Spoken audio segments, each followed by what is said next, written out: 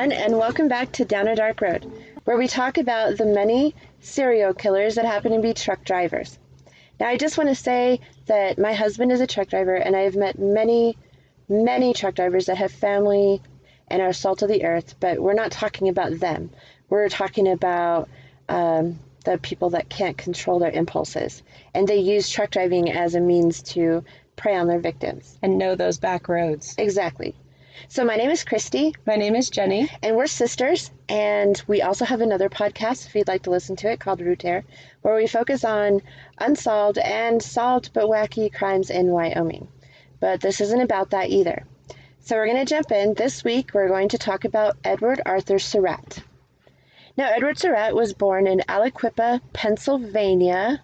Also known as the Shotgun Slayer. There you go. August 8th, 1941.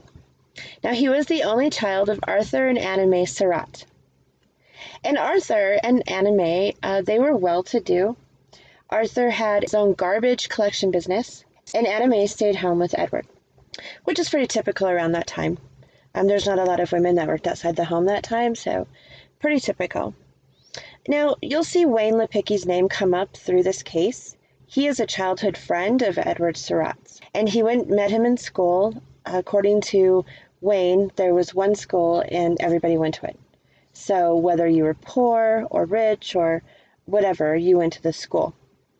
And he had said that Surratt seemed to be doted upon. He was always well dressed. His mother and father gave him everything they could, and they were on the wealthier side, so that obviously meant a lot. Another thing Wayne talked about was when Edward was little, Eddie, he called him.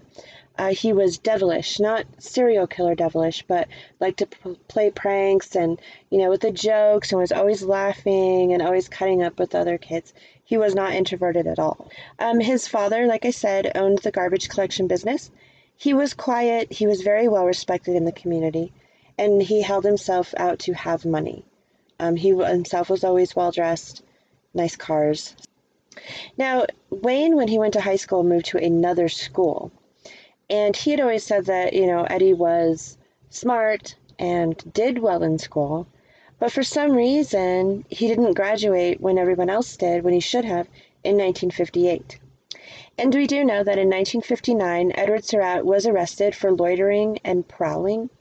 And I'm assuming prowling means stalking, maybe? Yeah. Or peeking, I'm not sure. In 1960, he was arrested again for loitering and prowling again, and this time he also assaulted a police officer when he broke his nose. So finally, Edward Surratt graduated in 1960 from Aliquippa High School. And then after that, he did attend Youngstown State University from September of 1962 to June of 1963. So it sounds like he kept him there for a year, a couple semesters, and then maybe thought it wasn't for him. Right. A lot of people do that. A lot of my family does that. Okay, right. Well, we'd rather work. Yeah. So seeing that college was not for him, he actually joined the U.S. Army in 1964. And then he did receive an honorable discharge in August of 1965. And right after that, he joined the Army Reserves, which is really kind of odd. If you wanted to be in the military, why didn't you just stay? But I don't know. The Vietnam War was going on then, so maybe that had a lot to do with it. And while he's in the Army Reserves, right after he gets his honorable discharge, his dad passes away from lung cancer. And he leaves his garbage collection business to his only son. Oh, there you go. Right? Yeah. Set up. Yeah. So Edward Surratt did try to take over the garbage business, but it ultimately failed.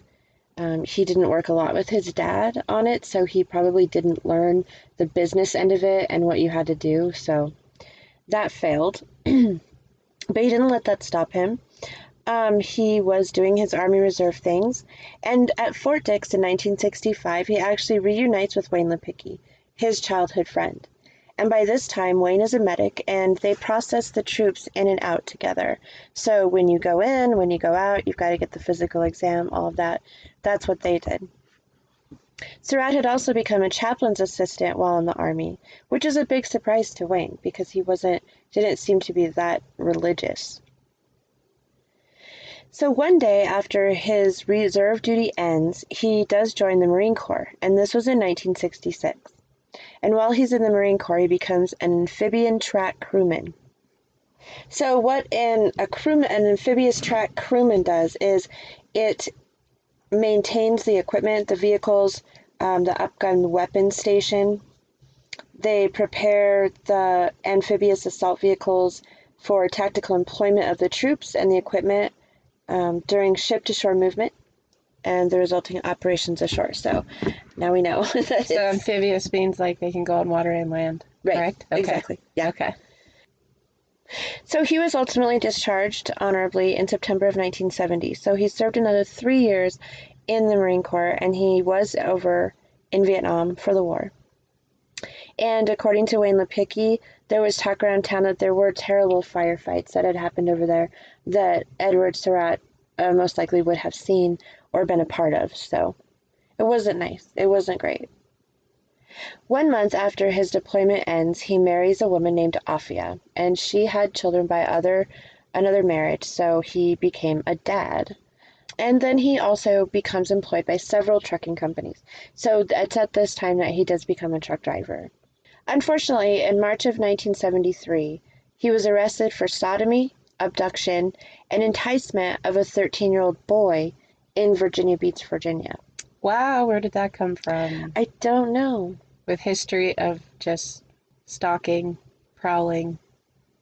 He's That's leading pretty up extreme. to it. Yeah, it's like a progression. But, First you're peaking, and then this happens. and he's so- also been to Vietnam. Right. Yeah. Because of this, he was sentenced in 1974, and he ended up being convicted of everything except for the abduction. So because he wasn't convicted of the abduction, he didn't get a very heavy sentence. In fact, he was released in 1976. So what did he serve? 2 years. Oh, wow. That's frickin' it.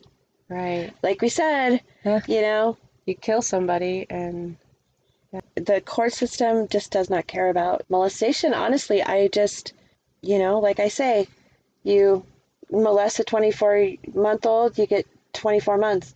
You molest a 24-year-old, you get 25 years. I don't understand it. But anyway. where's the protection for our children? Exactly. Yeah. You would think that would be a greater sentence. And most of the time they're repetitive Exactly. crimes.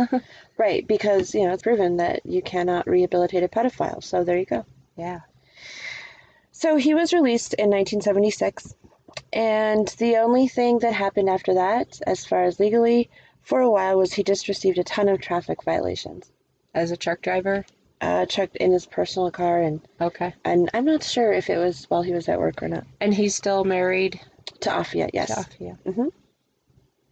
So after the Virginia Beach debacle, he moves home to Aliquippa in 1977. And I just want to tell you guys that there is it's a 12-part documentary on YouTube, and it's called Notorious. And the Beaver County Times actually produced this. And Dr. Laura, I'm going to slaughter your name, I'm sorry, Petier, who is a forensic criminologist, is the one that hosts this and tells all the information. But there's a ton of information, and if you're interested in this case, I would suggest you go and look, because you can see crime scene photos, you can see what we talk about later in the case about him changing his appearance. There's so much information in there, and I would definitely recommend you go and sit down and watch it. It's great. So Beaver County is definitely a farming county. It's a rural area. It's right on the border of Ohio. Farmland out there? A lot of farmland, yes. Because of the Beaver and Ohio rivers. So that's basically, it's little tiny towns, very strong communities. On September 20th, 1977, in Beaver Township, Ohio, after going over to check on David and Linda Hamilton, a neighbor reported finding David Hamilton dead in his house, and Linda was in fact missing. David and Linda were a younger couple. He was an electrician and she was a waitress.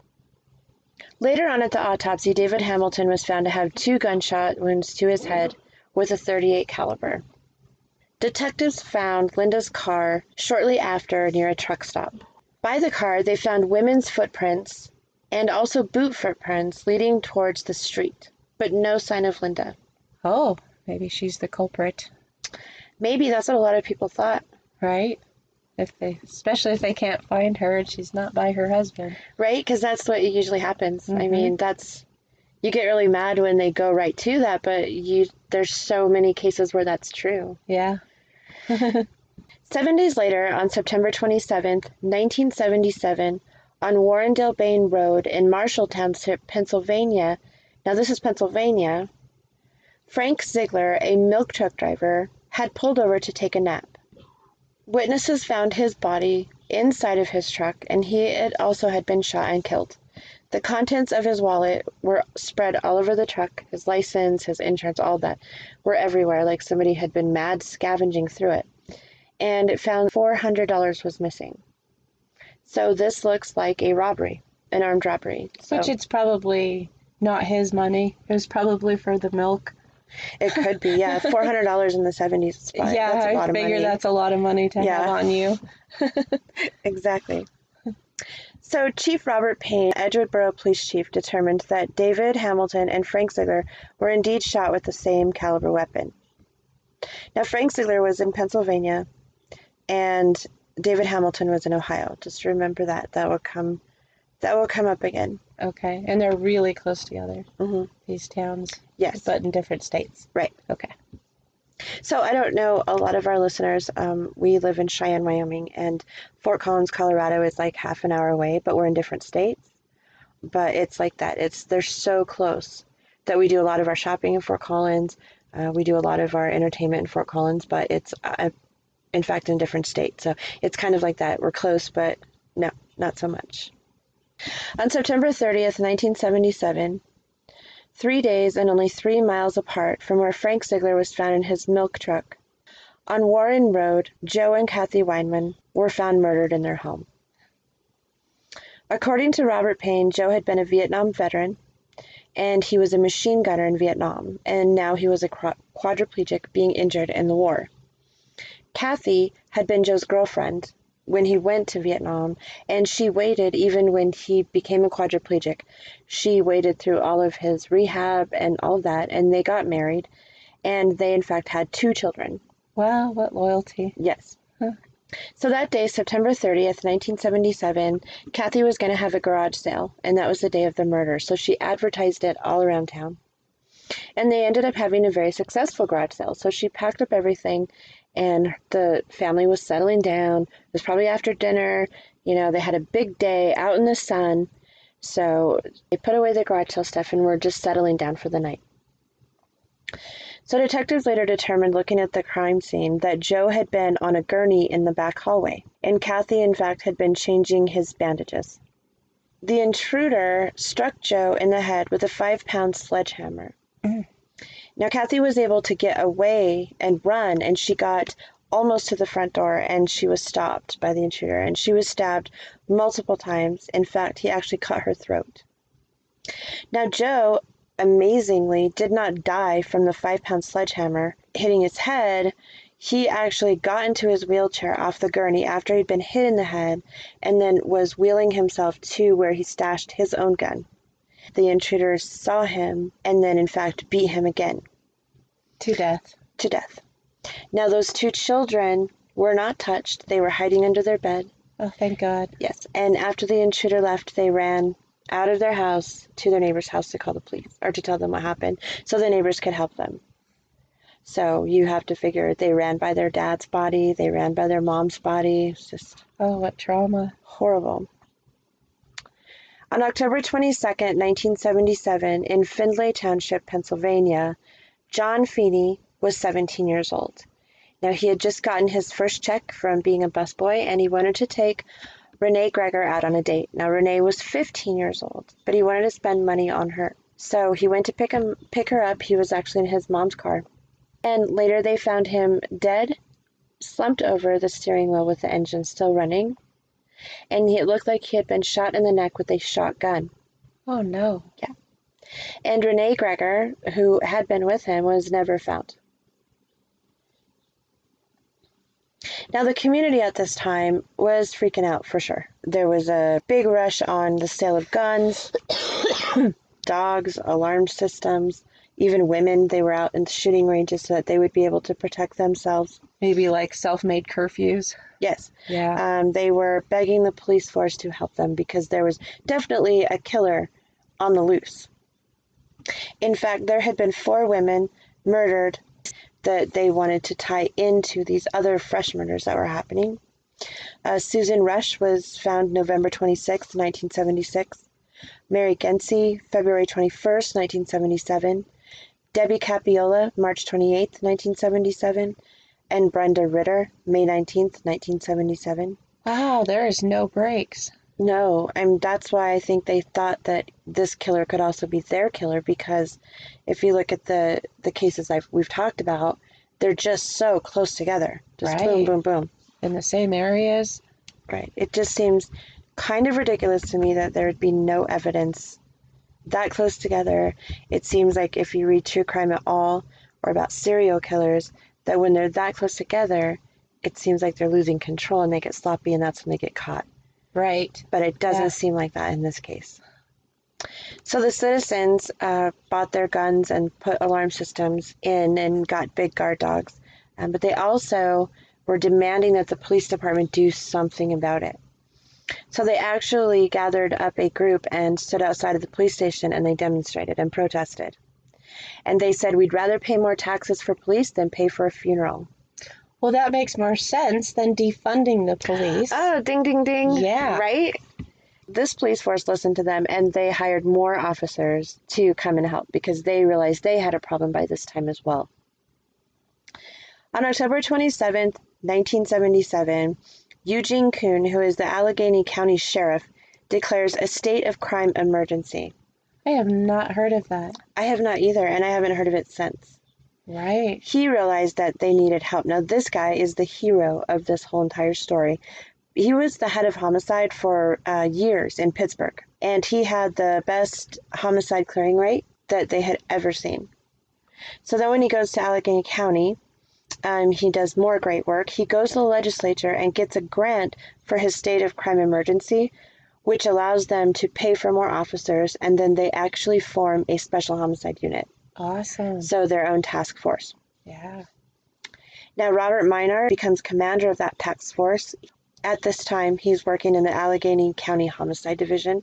He's a homicide detective. Well, he becomes the commander of this task force, so he is in charge of not only covering the individual homicides that are happening, but also coordinating with different law enforcement agencies. So he's working in the individual and then he's working it all together. So he's actually having 2 jobs at this point.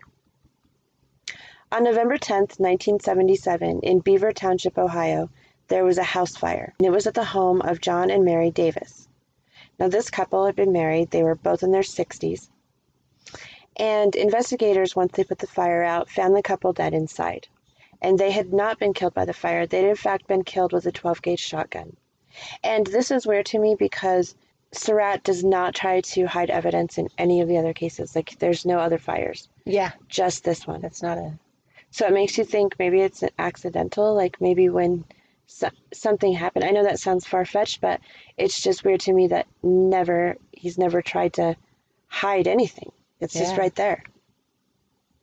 On November 19th, 1977, on Anderson Road in Darling, Pennsylvania, the Pennsylvania State Police get a call of a dead body. And this body is located, like I said, off Anderson Road. Now, this is not a paved, nice road. This is more like a farmer's road. And it's right next to the Ohio border. So a lot of the law enforcement officials, including the FBI, thought this has got to be somebody that's around this area that would know all of these roads. Right.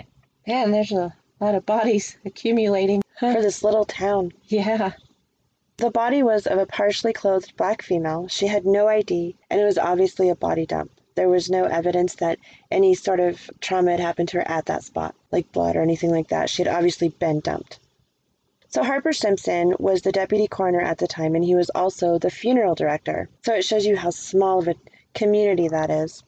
So he did the embalming, and he sent the features out with the reconstruction. He called an artist to come and sketch her face. And then after that, he put it to all the papers he could, the television, all of that, trying to get her likeness out so he could identify her. Right, some missing persons, something.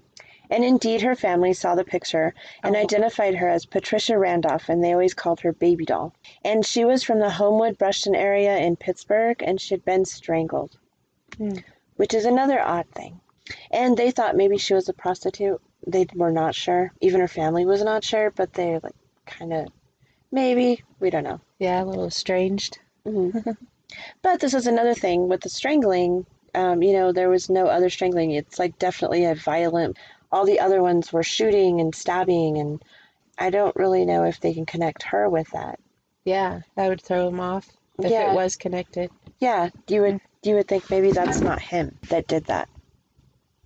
November 20th, 1977, in Fallston, Pennsylvania, William Adams was shot in his trailer. Now, him and his family lived on a trailer on his dad's car lot, Central Auto Sales. Detectives found that the intruder had entered the trailer through a broken window on the door, and this is like what you see in the movies where they bust the window and they reach in and unlock the door. So William Adams was shot in his trailer, and his 7-year-old son finds the mom is gone and the dad is dead in his bedroom. That seems to be a pattern with the women gone. Right. Yeah. But they've never found them. What do you do with them? Yeah. So the 7-year-old finds his own dad? Yes, the 7-year-old finds his own dad. And like a good boy, he picks up the broken glass and he throws it in the trash. And then he goes to the freezer and he gets him and his sister a popsicle. Oh.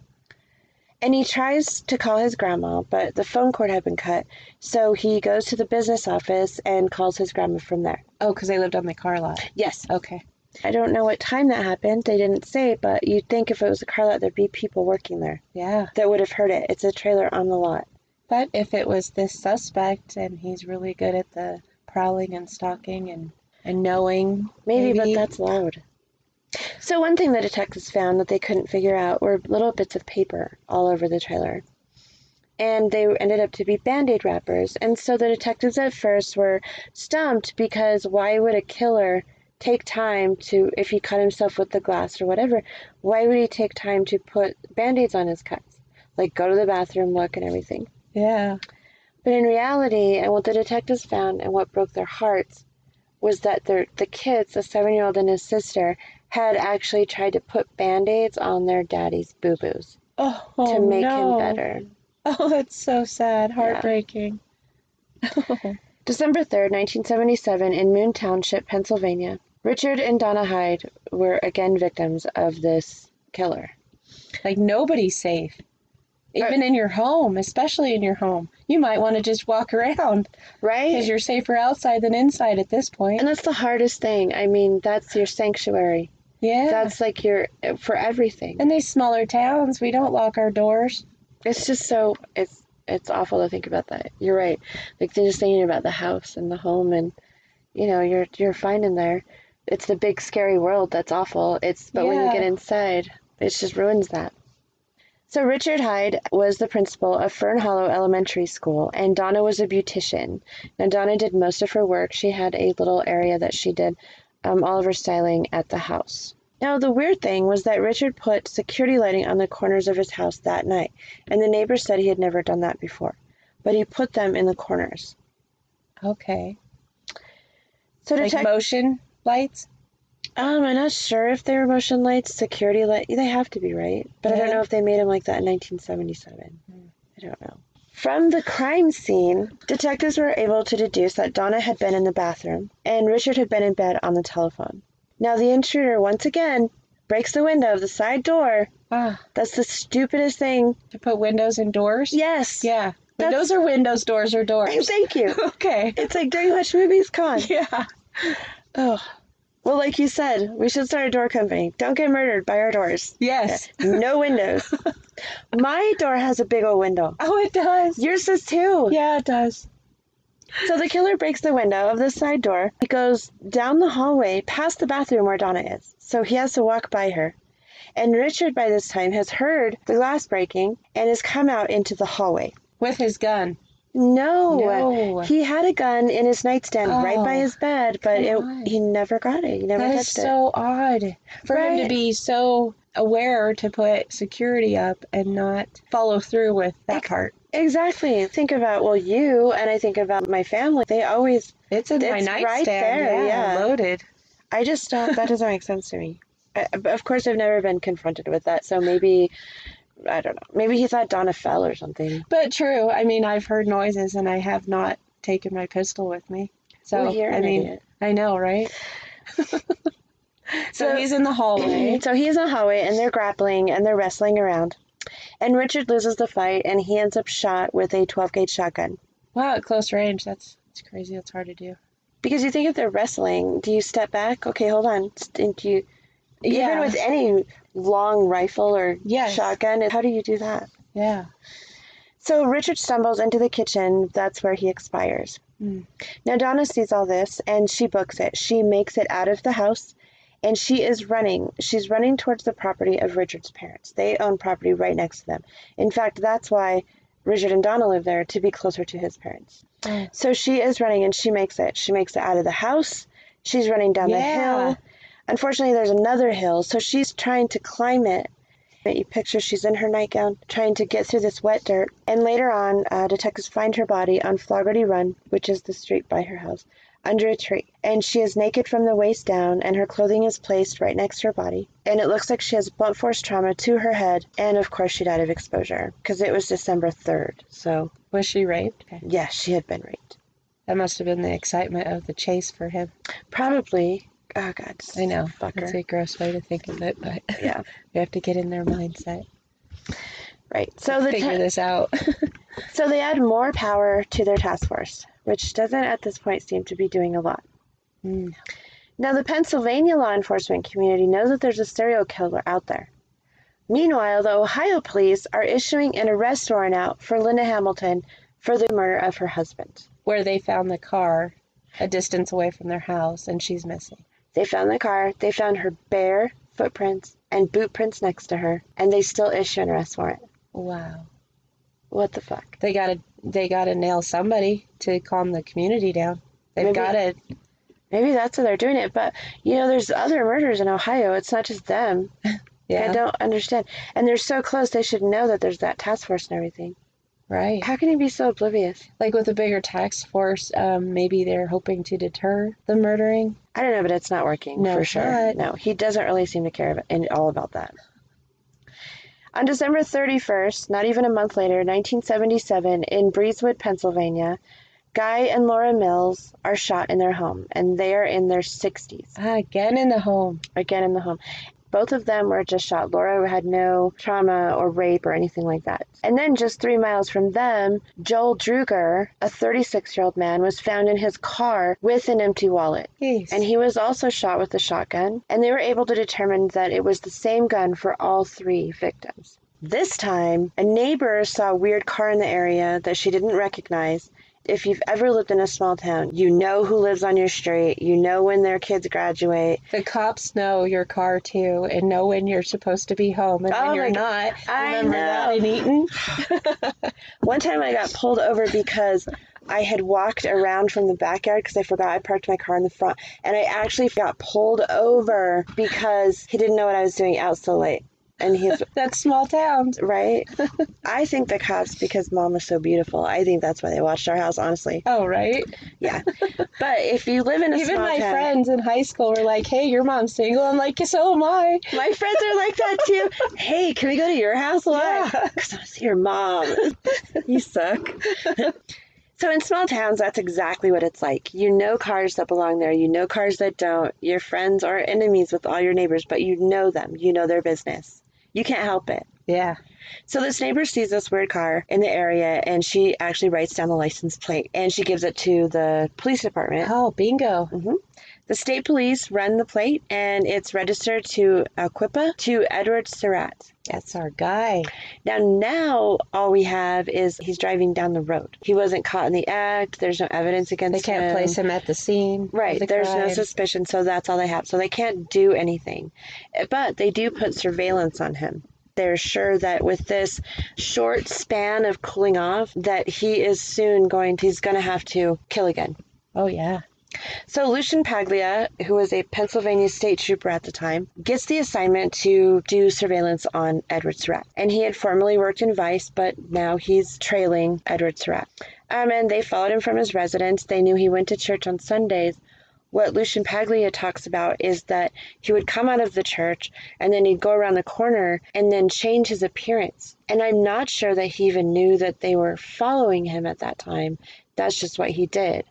And a lot of law enforcement officers talked about that, about how in all these different pictures, he would look totally different. He would have a beard in one, and then a Fu Manchu, and then clean shaven, and big bushy afro, and then bald scalp. They said he looked like a different person. If they hadn't known him before, they wouldn't even know They'd that have it was a hard the time same. tracking him. Exactly. But they're trailing him now. Yeah, they're hot on his tail. Let me talk to you about January 7th of 1978 in Baden, Pennsylvania. And if I slaughter these names, I'm sorry. If you want to tell me the correct way to say them, I am down for that. So just leave us a review or email us. Just tell me the right way to say these. So John and Catherine Shelkins live in Baden, Pennsylvania. And John is a steelworker and Catherine is a waitress. Now, John Shelkins Jr. talks about his mom and dad. His dad was an easygoing guy. He had a good sense of humor, easy to get along with. He was friends with everyone. I think part of that comes because he had 7 sisters and no brothers. So he learned patience and the way to talk to people. So his mother, on the other hand, was high-strung. She worried about everything. She didn't have a great sense of humor. She had kind of a gloom and doom kind of attitude that she just knew everything was going to come crumbling down. John and Catherine had been following the murders in the paper and on TV, and they had actually had discussions about what they would do if that happened. Wow. So John Shelkins told his wife that if anything happened, even if he shoots me, don't try to save me, don't go out the door. Because John thought that's where all the women are disappearing. Once he gets you out that door, you're gone. So you have to fight it. That's your only chance, is if you stay inside. So sure enough, on January 7th, 1978, the intruder comes through the basement door, another window in the door. So he breaks in from the basement. John Shelkins is asleep in the living room on the couch. The intruder, I'm just going to call him Surratt because we know who that is. At this point. Yeah. So Surratt shoots him in the chest and gets rid of the man, the threat. He finds Catherine, and she remembers what John had told her about not going out the door. So she fought with every breath in her body to not be taken away from the house. And she was beaten horrifically. He actually even stomped her in the face and broke her nose so bad it was spread across her face. Oh my gosh. But she refused to leave the house, and she fought with everything she had. Thank goodness their daughter had been coming home from a double date, and the intruder had heard her, and he ran because he was scared. You know, she's just a little girl. Right. Thank God he didn't realize that. Yeah, he could have taken her, so... Yeah. So Catherine and John's daughter sees what had happened. She sees her dad and she sees her mom. Oh, no. Now, Catherine's daughter and her brother had actually gone on a double date, and after they dropped their dates off, he dropped off his sister. Now, he waited while she got into the house, and then he took off. He lived about 1.5 miles down the road. Now, we had talked about that, about how you've done that, I've done that. Yeah, with we each wait other. because the big scary world's outside. So once you get past the big scary yard, you're okay. Yeah. And that's so not the case in this story. So he gets home and already the phone is ringing, and it's his sister, and she's calling from a neighbor's house, and she just says, you have to come home. So there was evidence how badly Catherine had fought in this. She had reached for the phone. He'd pulled the phone out of the wall. He'd kicked her in the face. She also remembered him putting his foot on her neck so that she would pass out, but she survived. Wow. Unfortunately, she had suffered so much trauma that she was not a really good witness. At first, she identified him as a white man, but she definitely said he had a wig on. And later on, she said that he, in fact, was not white. So the forensic team collected evidence at the house, and they found hairs and semen that were the right blood type. The hair was actually African American or Mediterranean, so they could narrow it down at least to that. And when did he have time to rape her? That's what I was thinking. Like, I don't know. Because if he beat her so bad, did he rape her after he bashed her face in? Wow. That's a special kind of fucking evil. Yeah, it right is. there. So they were desperately looking for anything to tie Edward Surratt into all these murders. And apparently they're still happening. He actually was under surveillance at the time. Yeah, I was just going to say that. Where's the trail? Where's the surveillance? Like, I don't get it. They go on a coffee break or something? So while they're looking for evidence to tie him, Detective Tank Smith has an idea to actually talk to Afia, Ed Surratt's wife, who has stuck by him through all of this. Through his conviction of raping a 13-year-old and all of these things. I mean, he can't be home very much. You know, he's working and then he's killing and just kind of busy. So Detective Tank got an idea to get close to Ed Surratt's wife and start talking to her because maybe she has insight. She's got to have something, some kind of insight, yes. And also, psychologist Alan Pass did a profile on the killer. And in his profile, he talks about the killer was symbolically killing his father and his mother, and he received sexual satisfaction out of assaulting women and raping. He also was in excellent health, but his paranoid delusional system made him feel omnipotent, like godlike, like nothing could touch him. Which I could get that because obviously so far he's been able just to kill willy-fucking-nilly. Yeah. And not even try to hide the crimes, and nobody is even close. So I could see where he'd get that. Psychologist Pass also said that he probably has combat experience. And he does. And experience with stalking. Remember when he got arrested? When he was a kid. Yeah, when he was just a teenager. That's how that usually starts, is the peeping Tom. He would be familiar with firearms, and he would also have a mobile occupation. So that makes sense as well. Truck drivers, traveling salesmen. We had talked about that in our first episode. How they know the back roads. Exactly, I like that. They know which roads are busy, which roads aren't. And being anonymous. So Frank Keenan and Mike Tokarczyk, I'm so sorry, Mike, if I slaughtered that. So Frank and Mike interview Surratt. They finally pull him in, and they ask him, why was your car in Breezewood on New Year's Eve? Those were the plates that neighbor lady took. Yes, that she wrote down. And he didn't get sweaty, he didn't get nervous, he just said, nope, he was in Aliquippa. And that was it. It didn't matter that they told him that we had your plates, we have you dead to rights. No, nothing. So I don't know why they didn't try to push that, but they let him go because he didn't confess or something. I don't understand that. But well, I mean, and you get in the room with the detectives or whatever, and they push you, and they get confessions out of people that you wouldn't think they would. Yeah, but they didn't do any of that. Right? None of that. So are they still looking for evidence, maybe? Yeah, maybe. Time? Maybe they didn't have enough. Meanwhile, Tank Smith is still working on the wife, Afia, and he finds out that she had actually sent her 14-year-old daughter back to North Carolina from where she's from to stay with family, and the reason of that is because of the sexual advances of Edward Surratt. And okay, so you choose your gross-ass husband, right, who's disgusting, and sends your beautiful daughter away. Yeah. Thank God. I mean, she hopefully didn't let it go to the point of... That would make you feel so bad if you... Like it's your fault. Right. That is so disgusting. On March 28th, 1978, Catherine Filicki, age 70, was found dead in her home in Boardman, Ohio. Now, Glenn Bowers was the police chief at the time, so he had no idea about the serial killer. Yeah, they're not connected up in Ohio. But he wanted to get the murder of this lady. She was 70. She was a really nice lady. Her neighbors loved her. So he brought out the dogs to catch the scent, to figure out where he came from, this intruder, where he went, and everything that they could find. So, watching the dogs and how they went, he believes that the intruder parked the vehicle in the back of a church parking lot by Glenwood Avenue. Now, Glenwood Avenue is parallel to Hitchcock Road, and that is where Catherine Filicki lived. According to how the dogs track, he traveled between the backyards of Glenwood and Hitchcock. He went all the way down to the end of Hitchcock. He turned around and backtracked. He actually went around multiple homes. Right, so it wasn't like sporadic, like, oh, hey, I'm just going to go in this house. According to Glenn Bowers, he was looking for a target, just like what you said. He actually burglarized the house across the street and catty corner from Catherine's house. And then across the street, the home next door was also burglarized. And then he made it to Catherine Filicki's house. So the neighbor found, when she went to go check on Catherine, she found glass broken out of the back door. Oh.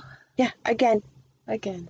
And Catherine Filicki was in the bathroom with abrasions to her head and face, and she had in fact been beaten to death. At this scene also, they found African American hairs. And this time, Glenn Bowers was not territorial about any of this, which really helped. He notified the task force in Pennsylvania immediately that is what happened. And later on, looking at records, they find out that Edward Surratt received a traffic ticket in Boardman, Ohio on March 27th, 1978. So that is a day before Catherine Filicki was found dead. So that place is in Ohio. And you know, this whole thing is about him being a truck driver, but none of this story is about him actually driving a truck. He got the ticket, and then she was most likely killed that night, and then her body was found the next day. So he got the ticket, and then he went to do his stuff. That still didn't deter him. Nope. So on April 18th, 1978, a month later, Edward Surratt was arrested on a bench warrant for his traffic violation. Okay, if you're a serial killer and you get a traffic ticket, you should probably frickin' pay that. Oh, yeah. Like, take or care of fix it. your headlight that's out. Right. So you don't get pulled over and get a ticket. Exactly.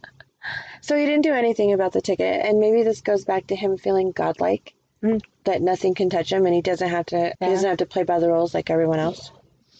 So he was arrested on a bench warrant for a traffic violation, and he was questioned while he was there about the burglaries and the murder. Now, Edward Surratt, he wouldn't deny it, and he wouldn't admit it. He just played games with them, and it was just like a big circle. He dealt with the traffic ticket, he dealt with the court, and he was gone. But they have evidence of the hairs and somebody to compare it with now. But it's not like DNA. I mean, it's an African-American hair, and they can do the blood type, I think. Okay. I'm not sure how hairs work. Maybe you're right. I don't know why he was able to run around this long, knowing that it's him. Right. So after he took care of his traffic tickets, he shakes the surveillance, and then he disappears for 2 months. And apparently it's pretty easy to shake them because he was killing the whole time he was under surveillance. So on June 1st, in 1978, in West Columbia, South Carolina, neighbors found Luther Lanford, 66, and Nell, 58, his wife, severely beaten, and Nell had been sexually assaulted. And that's in South Carolina, so he's making his way south. This time, Afia tells police that her husband has a car with South Carolina plates. Edward Surratt goes back to Aliquippa, and the surveillance starts up again. This time, they find the car, and it's in the steel mill parking lot. They surround the car. They disable it so it wouldn't start, and they wait. They're going to get him. So they see him, and they've got him at gunpoint, and somehow he gets away. What? Yeah. Lucian, the same stripper that had him on surveillance, chases him through the mill and finally loses him when he jumps down a 60-foot embankment and disappears. What? So he is gone. Oh, how frustrating for those police, for the detectives and everybody that they almost had him. In May of 1978, Afia talks to psychologist Pass, the one that did the profile on him. Okay.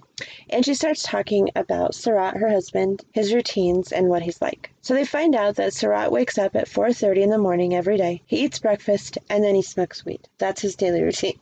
No orange juice, I'll just take a drink. Yeah.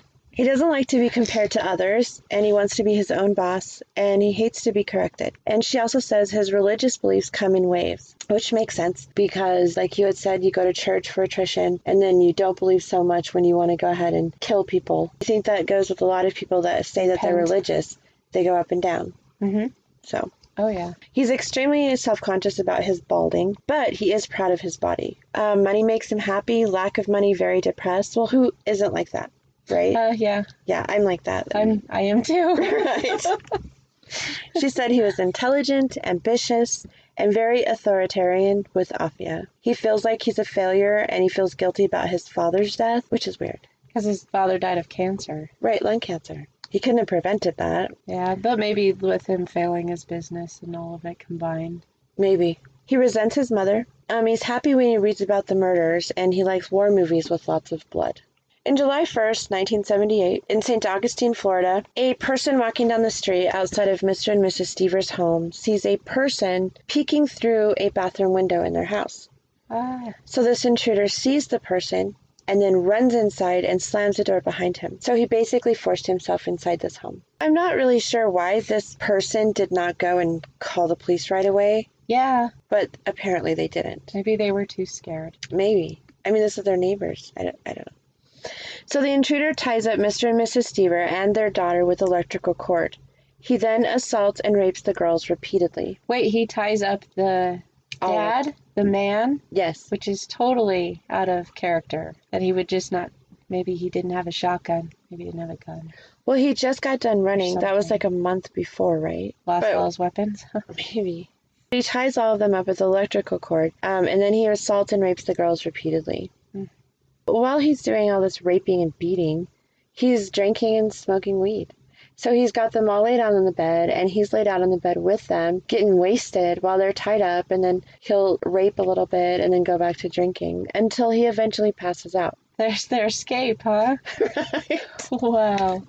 So Mr. Stever is able to get loose, and he runs to the neighbor's house and calls police. Now, Edward, No way would I leave anybody of my but family he's there. passed out, and you want to get the cops there. No way. You I would wouldn't? cut their dick off. I would for you. You could kill him. Oh yeah, slowly. And I don't know about St. Augustine, I would Florida. put his- Maybe they're more refined than us. Maybe they, Oh. I don't know. Yeah. Maybe they're more of the golf course club. I don't know. Hmm. So they pick Edward Surratt up, who is still passed out on the bed. The cops come and get him. And he refuses to tell them his name, but of course the next day they find out. Okay, where is he at now? In Florida. Oh. So he's detained in Florida, and then they find out that he's actually wanted in all these places. So he calls up his old friend Wayne Lepicki. Which he went to school with Yes, in his childhood. yes, and then in the army. And the In the army. army, yeah. So now Wayne Lepicki is a public defender in Beaver County. Oh. So he calls his friend, and even though Wayne can really do nothing for him, he still flies down there. And Wayne talks about how it's funny, on the plane, there were all of these detectives from all these different jurisdictions going down on the same flight with him, and he's going, and he just wants to talk to Eddie because he's his friend. Yeah. Yeah. So they go down there, and Wayne talks to Eddie a little bit, and they just joke around, and he said, yeah, it's the same old Eddie, just making jokes, and we didn't even talk about anything. The detectives also wanted to talk to Edward Surratt. They show him the crime scene photos, and all it did was excite him. But then, gross. they asked him about the missing girls, and he didn't care one way or the other. They've asked him through all of this time where those girls are. And finally, towards the end, this was in 2007, when they asked him again, he said they're unrecoverable. So I don't know if he threw them in water or burned them, or I don't know. Where would he have done that? So in August of 1978, they have the pre-trial hearing. The steel mill. Oh, and that hot, molten... Yeah. That's why he Wow. was there. Maybe, yes. That makes Maybe. sense, actually. So, of course, he pleads not guilty. And he says on the stand that he, quote, thought it was another beach sex party. Oh, wow. So he's trying to tell the jury that he actually thought that this older couple and their teenage daughter were part of a sex party that he had been invited to. Wow. What What- the hell? What a crazy world he lives in. Right. So it was a one-day trial, and the jury was out for 2 hours. He was found guilty of 3 counts of rape and 1 count of burglary. On October 27th, 1978, he was given 2 life terms and 2 100-year sentences. So he did admit to killing Shelkins at the interview in July. Which one was Shelkins? He was the one where his wife got away. Okay. Yeah, Catherine. But he told the media that the reason why he confessed to that was strategic, because South Carolina had the death penalty and he'd rather be guilty in Pennsylvania. Makes So, sense. yeah, if he goes there, he's banking on the fact that they're not going to have enough money or want to do it if he's already there for life. Ha ha, sucker. In June 1979, he went on trial in South Carolina. Oh. Yes. He was accused of murder, assault, battery, attempt to kill, robbery, and rape. And this time they had witnesses, because he had sold his blood to get money while he was in South Carolina. And he was also seen in a homeless shelter. The biggest red flag was he was driving around in Langford's car, the murder victim. Now, the wife had lived, and she was in a wheelchair after, and she had speech problems. She had massive head trauma. The detectives had tried to get her to pick him up out of a lineup, but she couldn't do it.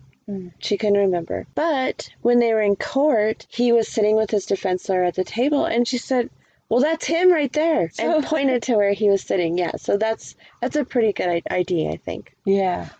So he was found guilty, but they did not give him the death penalty. No idea why. Now, Dr. Catherine Ramsland is a psychologist, and she also is on a lot of documentaries speaking about serial killers, and she's a fascinating person. But she had this to say about Surratt, that he was different from other trucker serial killers, and that usually truck drivers will pick up prostitutes or drifters, like easy pickings.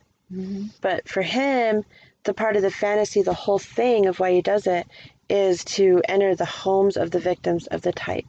Like that there's he wants. sanctuaries there. Yeah, it's like that extra. There's safe places. Carl Frost of the Beaver Township, Ohio Police said that Surratt would ride his bicycle through the neighborhood, hunting for victims. Okay, like how old is he? Like, it's not like a kid riding on a bike or something. I mean, I know that's not, like, what people do, and they have their little bike outfits on with Right. their butt pads or Now, whatever. I don't, you're Nowadays, right. I mean, that would be suspicious in like, itself. looking around, Like in the 40-year-old. 70s. Yeah. I don't know. Like, that would be suspicious in itself. I think so. And he would always look for single floor houses. Or if it wasn't suspicious, they would know. Probably the town drunk or something has to ride his bike because he's had so many DUIs or something. Right. So he'd always pick single floor houses so that there would be no surprises from the second floor. Oh, what surveillance he was doing. Right, exactly. That whole prowling, stalking. And Robert Payne said that Surratt used military tactics. He laid in wait and he hunted. He showed that he was capable of taking out the man to make the woman know that he had the power. And you had talked about that before, about the first case that we did, taking out the man immediately. Is it's not just to make him submissive to him. Yes. Yeah. Because look at what I can do. I'm all powerful. They're fearful then. Yeah. There's no way out. Another thing that Robert Payne had talked about in this documentary was that he said a lot of people blamed it on PTSD from being in Vietnam. Yes. And that's what happened. Well, yeah. Robert Payne also said, but I was in Vietnam and I'm fine. But people react to it different. It's a big war. I mean, where were you in Vietnam? We've had friends that have had a hard time with it, have taken their own life because of it. And, you know, with somebody like that has already triggered. I mean, who knows what they had done over there? I mean, did we make this serial killer from Nam? I don't think so. But I'll give you my theory at the end. Okay. Many women that Surratt had relationships with came out and claimed that he was abusive. In fact, a prostitute came out and said that when he had hired her to have sex with him, he had in fact taken her to a dump, like a landfill, and wanted her to lie down in the gravel and the mud because that's the only way that he could have intercourse with her. That's the only way that he could get off. Dirty whore. So he was convicted, and he is languishing away in the Florida State Prison. Now, in February 2007, 30 years later, Mr. Surratt has actually come out and confessed to some of the murders that had been unsolved. Oh, good. That's closure for the family. Yes. That's good. He admitted to 6 unsolved murders, including the teenagers, Finlay and Renee Greger. That's the most heartbreaking, just because they had so young, had their lives ahead of them. Now, he's suspected of committing at least 18 murders. Edward Surratt also admitted to killing David Hamilton and his wife Linda, so apparently she's off the hook for the murder of him, and John Davis and his wife Mary. Which they never found Linda's body. No. Still. Those and that's unrecoverable bodies. Yes, so somehow he made them disappear. Now, all of these confessions, just like he tried to confess before, to be strategic, to be able to get into Pennsylvania prisons, this also was not from the goodness of his heart. What he wanted in exchange for these confessions is a transfer to a prison in South Carolina. Now, remember, he had been convicted of killing Langford, so he does have a sentence waiting for him if he can get through the 200 years. If he does that, then he has to go to South Carolina. Okay. But he heard through the grapevine that the prisons in South Carolina have spring mattresses and air conditioning. So if he confesses, that's like his trade-off. And Florida, they're all for it. They're like, oh, just take him. He's a pain. Just go. In fact, we had found some details about an escape into Polk County where he received another 2 years, but we cannot find any other information about that. It happened in 93. Like whether it was successful or not, or maybe it was just an attempt to escape. Right, and we cannot find anything on that besides that. So he received another 2 years and 6 months onto his 200-year sentence for that escape. And even then, he did not give full confessions. He still played his games. He didn't just come out and say, okay, this is what happened. I shot them, raped her. He did not do any of that. He did as minimal as he could. As a side note, Renee Greger, after her disappearance, her parents kept the girl's room exactly as she'd left it. The 15-year-old? Mm-hmm. Oh, yeah. That's sad. And John Feeney, on his date, he had been instructed to return the van to his parents by 10 because his mom worked nights, and he never showed back up. And as a closing thing to think about, she says, I'd like my son back. That's not going to happen, and I have to face that reality. If you have to be blunt, my son bled to death in our car. The fancy medical term is exsanguinate, but it's still there. You think about that on birthdays. There's a hole in all of your holidays, in everything. And it comes to the surface every so often when you think about what would have happened if he'd had a chance to grow up. And I don't think, honestly, that we consider the victims in any podcast. It's always the tantalizing killer, but that really puts puts it into reality for you that there are people that have to deal with that the rest of their lives, and it's not just the killer, the victims' families, because they're also victims. And we'll try to do better, and we'll try to make them more of a central part of our story because it's them that really matter, not some piece of shit killer. So. Right? I know. I'm having a hard time talking because I'm crying. Oh, baby. That's the worst part of it. I know. It's the not being But able. the justice and their voices are still being heard. So now you know as much as we do. I hope you tune in next week when you cover another serial killer truck driver down a dark road. Have a nice week.